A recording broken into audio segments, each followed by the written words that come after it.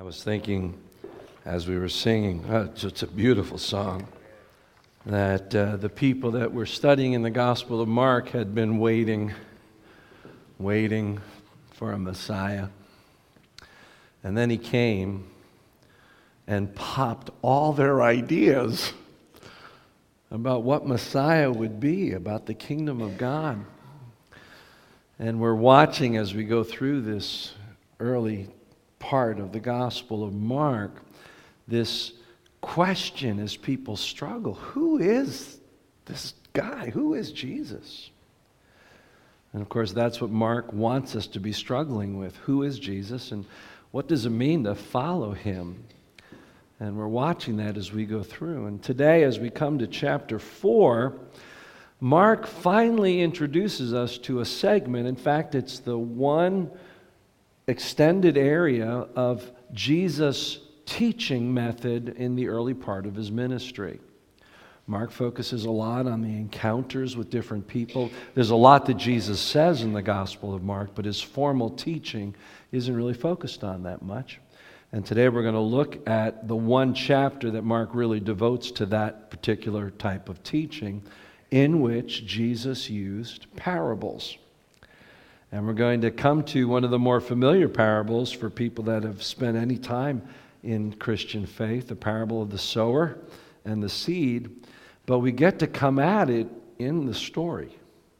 And so you've maybe heard the sower and the seed and the soil preached as a sort of a one-off sermon.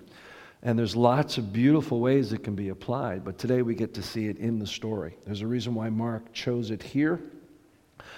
The story leads up to what is intended. And so I think we're going to get a fresh, at least as accurate a look at what Jesus intended, not only with this, but 3 other brief parables, as we are in Mark 4, verses 1 through 34, which is page 709 in your pew Bibles. So please turn there. I want you to have the passage in front of you. We're going to refer to it throughout because our job here is to exegete it, to dig out the truth from it. So page 709, or however else you have the 4th chapter of Mark in front of you, and follow along as I read beginning at verse 1. Again, Jesus began to teach by the lake. The crowd that gathered around him was so large that he got into a boat and sat in it out on the lake, while all the people were along the shore at the water's edge. He taught them many things by parables, and in his teaching said, "Listen, a farmer went out to sow his seed. As he was scattering the seed, some fell along the path, and the birds came and ate it up. Some fell on rocky places, where it did not have much soil. It sprang up quickly because the soil was shallow. But when the sun came up, the plants were scorched, and they withered because they had no roots. Other seed fell among thorns, which grew up and choked the plants so that they did not bear grain. Still other seed fell on good soil. It came up, grew, and produced a crop, some multiplying 30, some 60, and some 100 times."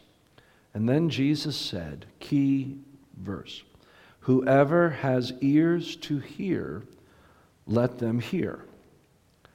Now when he was alone, the 12 and the others around him asked him about the parables. And he told them, "The secret of the kingdom of God has been given to you, but to those on the outside, everything is said in parables, so that they may be ever seeing but never perceiving, ever hearing but never understanding. Otherwise they might turn and be forgiven." Now, that's a quote from Isaiah, which we'll explain in a little bit. Then Jesus said to them, "Don't you understand this parable? How then will you understand any parable? The farmer sows the word. Some people are like the seed along the path where the word is sown. As soon as they hear it, Satan comes and takes away the word that was sown in them. Others, like the seed sown on rocky places, hear the word and at once receive it with joy. But since they have no roots, they last only a short time. When trouble or persecution comes because of the word, they quickly fall away. Still others, like seed sown among thorns, hear the word, but the worries of this life, the deceitfulness of wealth, the desires for other things come in and choke the word, making it unfruitful. Others, like seed sown on good soil, hear the word, accept it, and produce a crop, some 30, some 60, some 100 times what was sown. Then he said to them, "Do you bring in a lamp to put it under a bowl or a bed? Instead, don't you put it on its stand? For whatever is hidden is meant to be disclosed, and whatever is concealed is meant to be brought out into the open. If anyone has ears to hear, let them hear. Consider carefully what you hear," he continued. "With the measure you use, it will be measured to you, and even more. Whoever has will be given more. Whoever does not have, even what they have will be taken from them." He also said, "This is what the kingdom of God is like. A man scatters seed on the ground. Night and day, whether he sleeps or gets up, the seed sprouts and grows, though he does not know how. All by itself, the soil produces grain. First the stalk, then the head, then the full kernel in the head.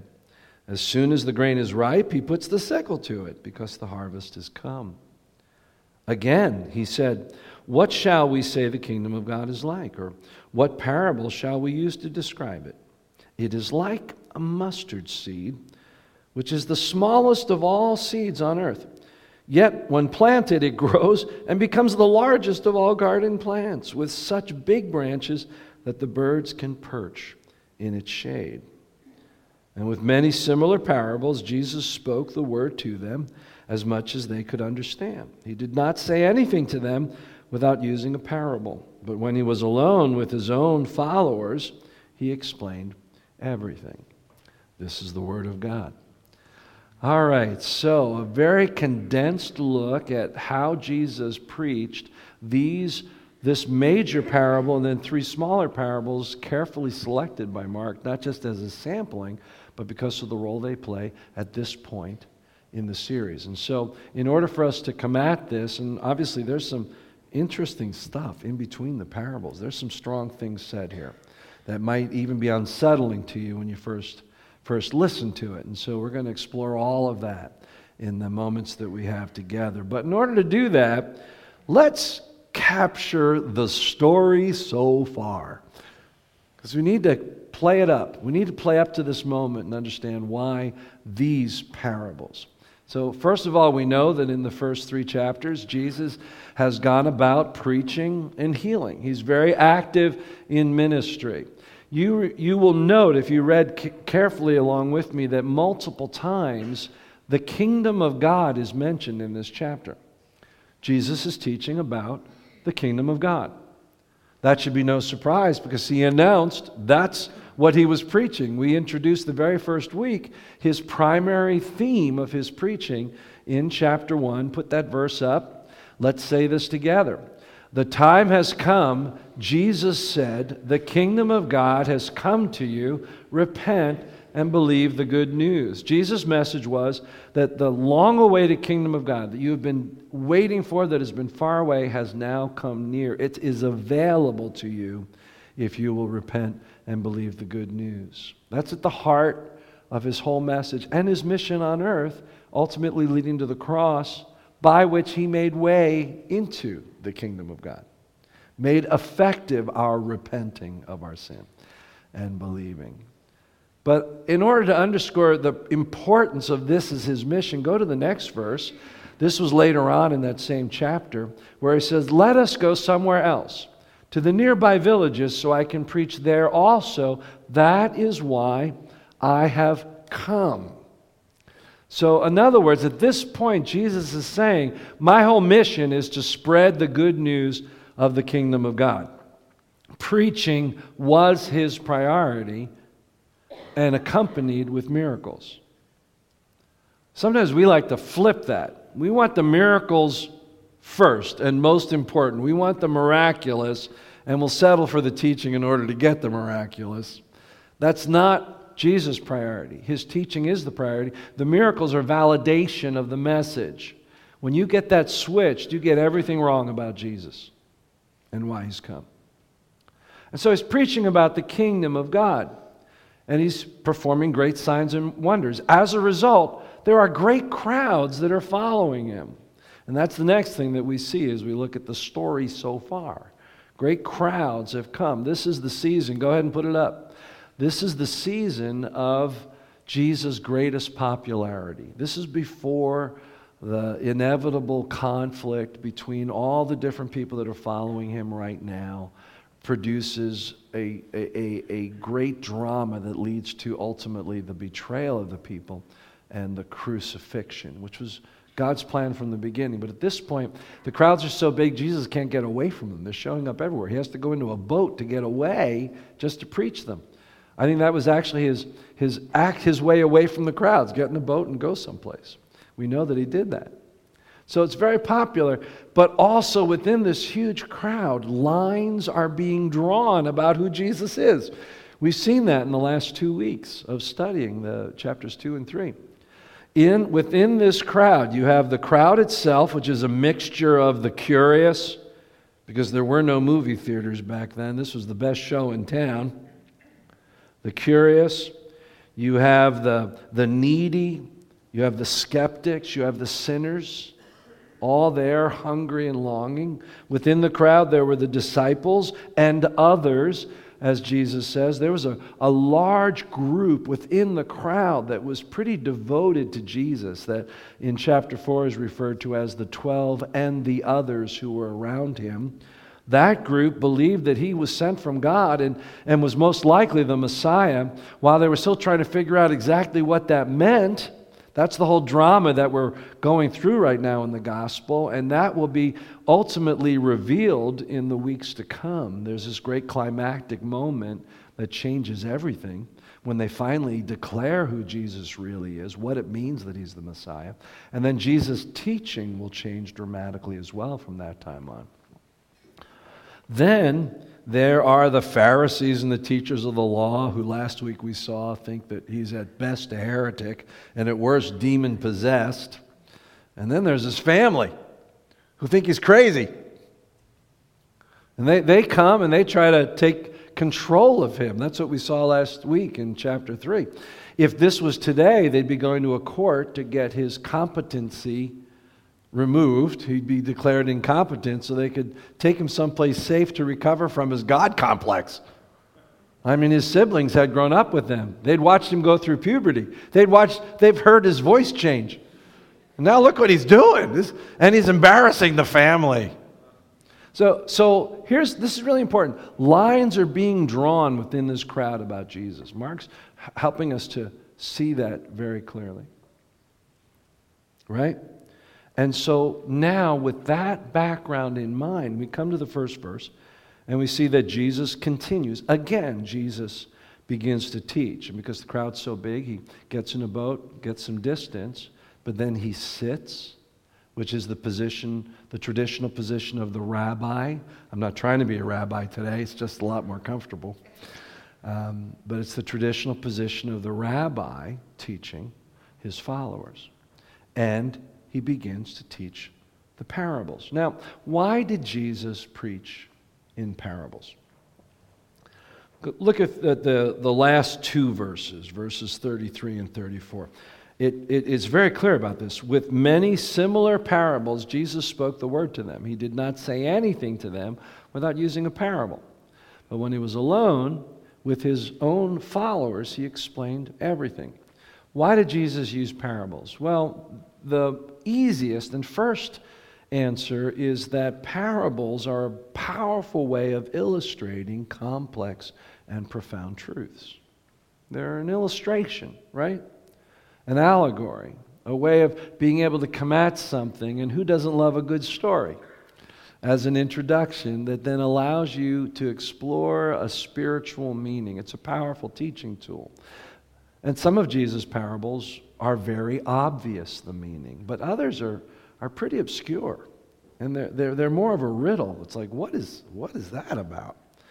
And that brings us to the second reason that this passage shows us Jesus used parables. And that is that he is separating out the truly committed from the crowd. The hearer from the herd. That's what he says in these verses. And so let's look first of all at verse 9 and 23, this very important phrase in the middle of it, this invitation. Whoever has ears, the translation says ears to hear, but the Greek just says ears. Whoever has ears, let them hear. I think the translators are like being a bit Captain Obvious. Whoever has ears for hearing, let them hear. And the word for hear is akuo. It means to comprehend and accept as truth. So Jesus is sharing parables with the idea of inviting people into a deeper understanding of the truth. And the truth that he's trying to share is about the kingdom of God. And when we go on in verses 11 and 12, he says that. In fact, look at it in your text, because it's not going to show up on screen. Verses 11 and 12. The secret of the kingdom of God has been given to you, but to those on the outside, everything is said in parables, so that, and this is where he quotes from the prophet Isaiah, they may be ever seeing but never perceiving, and ever hearing but never understanding. Otherwise, they might turn and be forgiven. And this is where it appears, if you just come at this and just read it, you want to ask yourself, is Jesus kind of like being exclusive here? Is he like hiding things from some people and being open to others? It kind of feels that way when you hear it, at least the way it's translated. But actually, what he's talking about is the natural result of the dividing lines that are in the crowd. When we talk about that phrase in verse 11, the secret of the kingdom of God, we might take the term secret to mean something that we're hiding from other people. This is our secret thing. But it's more like somebody who says, let me give you the secret to a great pie crust. You know, the word secret to the Hebrews meant an idea that has been previously missed or hidden by people that is now being revealed. What is it that Jesus is preaching on everywhere he goes? What did we just say it was? Thank you. The kingdom of God. He's not hiding it. He's explaining it. And so what he's saying is that my idea of the kingdom of God is not what the people that have been longing for me expected it to be. And so right now what I'm actually doing is revealing the truth of the kingdom of God. And he's saying there is a certain type of person that is able to get it, and the rest aren't. So it's something that he is disclosing. We get to find out what has been missed all these centuries because Jesus is making it available to us. How do we come to find it out? Secondly, what do we mean by the kingdom of God? What does that mean?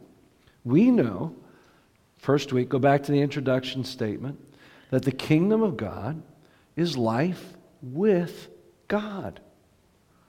Life under God's rule and reign. The word kingdom in Greek, basileia, is not a geographical region or a physical throne. It's the act of ruling. The rule of God has come close to you. The life, the great being under which we were all created to live, that life is now available if you'll repent and believe this good message I'm giving you. Right? There's a parable that helps bring some insight a little better to this statement where he says some get it and some don't. And that's the parable about the lamp on the stand. Look at verse 21. Very brief little parable here. Do you bring a lamp to put it under a bowl or a bed? Instead, don't you put it on its stand? For whatever is hidden is meant to be disclosed, and whatever is concealed is meant to be brought out into the open. And then he says once again, if anyone has ears to hear, let them grasp this truth. Jesus isn't hiding the good news. He wants it to be brought into the open for everyone to hear it. He invited everyone to a deeper understanding of the parables, important, but only those who desired to understand and took the time to be with Jesus were able to grasp the truth. And the rest, quite naturally, by their own choice, were left in the dark. Now, what that means is something is emerging here. An idea is emerging at this point in our study of Mark that might be troubling, but it's really inevitable. Jesus clearly is now beginning to divide people in two categories. Those who have figured out what the kingdom of God is and have therefore entered into it, and those he refers to as on the outside. That's Jesus' words. So right now he's saying, even in this crowd, there are those who get it and those who don't. And because of that, there are insiders and outsiders. Now, in our day and age of universalism and sort of, humanity, brotherhood of humanity, and all those things, we celebrate the fact that we're all created by God, and sometimes we use the phrase we're all children of God, and in some sort of creative sense that's true. But one of the messages of the gospel is that there are those who receive forgiveness and therefore become children of God and become part of the kingdom, and there are those who, by not receiving that and not receiving the message, do not find that forgiveness and are on the outside. Right? So the hard question that we have to ask is, who is on the outside and who has entered the kingdom? This is what the parable of the sower is ultimately about. And so now let's look at this interpretation. The sower, the seed, and the soil explained in verses 14 to 20. I'm going to read it quickly. The farmer sows the word. Some people are like seed along the path where the word is sown. As soon as they hear it, Satan comes and takes away the word that was sown in them. Others, like seed sown on rocky places, hear the word and at once receive it with joy. But since they have no root system, they last only a short time, and when trouble or persecution comes because of the word, they quickly fall away. Still others, like the seed sown among thorns, hear the word, but the worries of this life, the deceitfulness of wealth, the desires of other things, come in and choke the word out, making it unfruitful. Others, like the seed sown on good soil, hear the word, accept it, and produce a crop, some 30, some 60, some 100 times what was sown. So we've seen the whole context now, and here's what is happening here. Not only are people in the crowd drawing lines about who Jesus is drawing lines.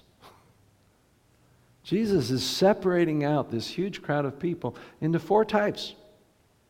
And dependent on how they respond to the seed, depends on whether they receive and enter into the kingdom of God. That's the message that we see here as we go through it. The farmer is Jesus. He is in the field, he's spreading the seed. And this is important that you understand. He's spreading it indiscriminately. He's throwing it everywhere. The message is available to everyone.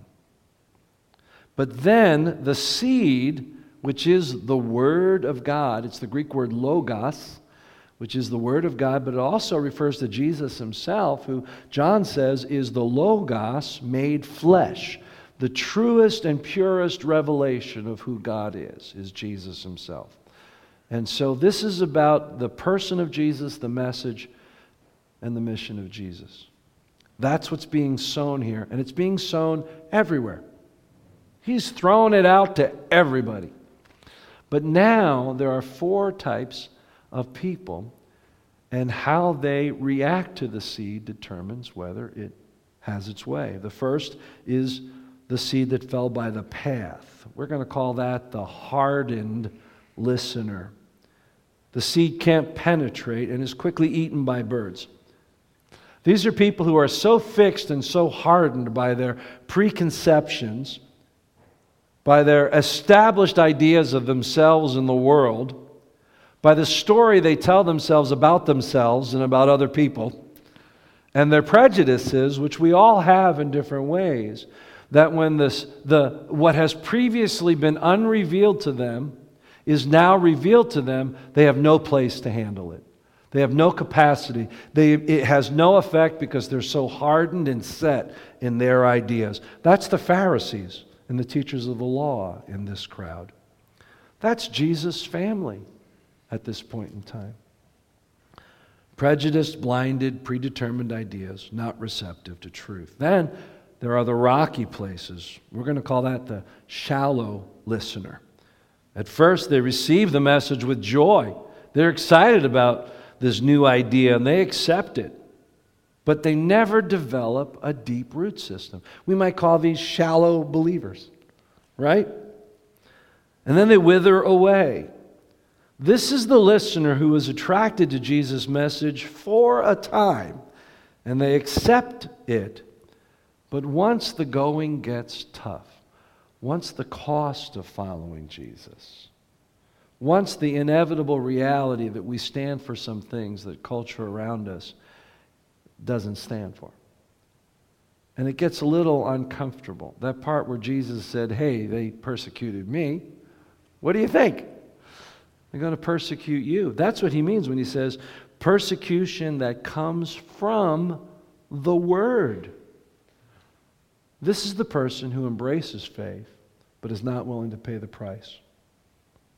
They never develop the deep root system, and so they fall away. And then there are the thorns. We'll call that the conflicted listener. At first, they hear and receive the word, but other things take priority, and their new faith becomes unproductive. They ultimately come to love the things that they carried with them into their journey with Jesus more than their journey with Jesus. Their pursuit of wealth, their worries and anxieties, which basically means that you're devoted and working hard and you're more passionate about establishing your life here, right? Or other cares and worries or passions. Ultimately, this person, because their love for the things around them is greater than their love for God. Ultimately, they may get into the kingdom by the skin of their teeth, but they never produce fruit. Hey, which is what seeds are all about. Fruit bearing, they never fulfill their purpose. And then we come to this fourth soil, the good soil. I want to wear a name tag that says good soil. I want that to be true of me. They hear the word, they accept it, and it produces a crop. This goes back to Jesus' challenge. Whoever has ears, let them hear. Let them comprehend. Let them stay with this and learn from me deeper so that you get the secret of the message. It's revealed to you. And in receiving it, you produce a harvest. These are the lines Jesus is drawing in his crowd. And I suspect we could draw those lines in any crowd where we come to hear the message of the cross.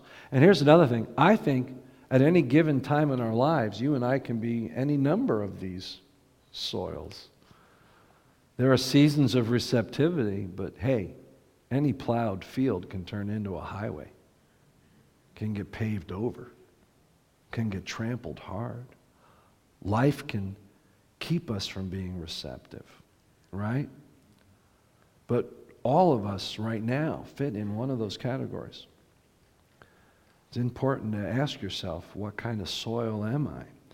Let's look just for a couple of minutes at the seed itself, because there are two other brief parables that deepen the idea of the seed. We've learned already that the seed is made available to everyone. Jesus is scattering the seed everywhere. He offers the kingdom of God to everyone. We also have learned that it will always bear fruit when it's received by good soil. This statement, some 30, some 60, some 100 times, be careful not to read that as some sort of dramatic exaggeration where you go, wow, that's amazing. No, that's what seeds do. That's basically the amount of production you get when you plant a seed well. Seeds do what they're supposed to do when they find themselves in good soil. But then he has these two quick parables, which I'd like to read, that teach us two other things about the seed. Verse 26.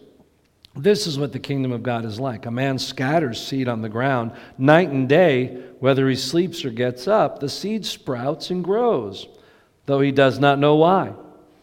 All by itself, the soil produces grain. First the stalk, then the head, then the full kernel in the head. As soon as the grain is ripe, he puts the sickle to it because the harvest has come. This is before farmers knew why seeds grew. They just knew that they did. There were no chemicals to help it out. There were no insecticides. It's probably a lot healthier. No hormones. No genetic modification. You planted it and you waited. And when it was done, when it was in good soil, it grew. So the thing we learn about that is that the seed bears fruit without your help. It's not your job to make the fruit come. When the seed is planted right, fruit comes. And you go, wow, imagine that. How did that happen? How many of you in your journey with Jesus have experienced God bearing fruit in your life and you're going, how did this happen? Praise God, I have no clue. The seed does what it does when it's in the right soil. And then he goes on, another quick parable. What shall we say the kingdom of God is like, or what parable shall we use to describe it? It is like a mustard seed, which is the smallest of all seeds on earth. Yet when planted, it becomes the largest in the whole garden. And what that tells us is that the seed may appear to be a very small thing when we let it in, but when it's about the kingdom of God, it's the biggest thing of all. This is the biggest thing. And when it plants, God does His biggest work in us, and we're part of the biggest story in all of creation and time. Right? So the big question then is, if the seed just does its thing, and fruit is the natural result of that happening, then what's our part in this drama? What is it that we do? And here it is. Our role is simple. There's one role. To be good soil. To receive the Word.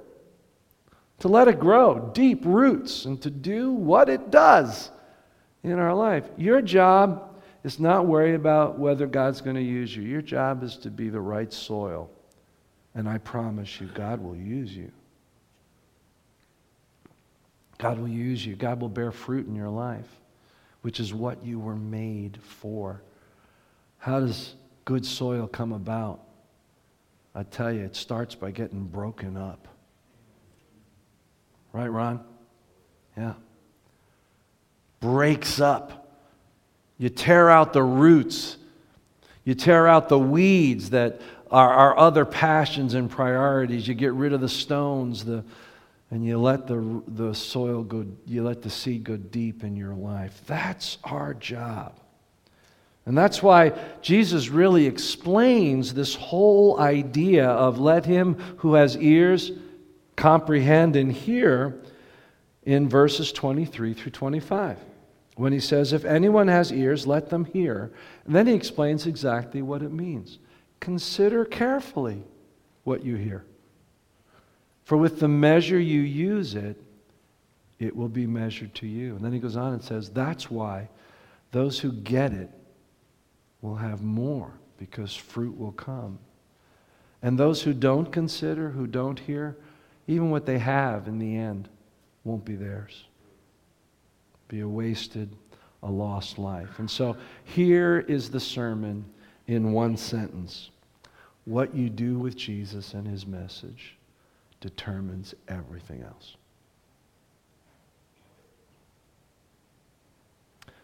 What kind of soil are you? Father, thank you for Jesus. What a teacher. Thank you for the truth here. We see in the crowd that followed him ourselves. We see the types of soil we can be. We see the seasons when we're hard to what you want to say and resistant and stubborn. We see the times when we're in love with other things than you. We see the times when we're just not willing to take up our cross and follow you. Father, may we aspire to do nothing else but being broken before you and receptive to the truth so that you can have your way in our lives and bear fruit for your glory. In Jesus' name, amen.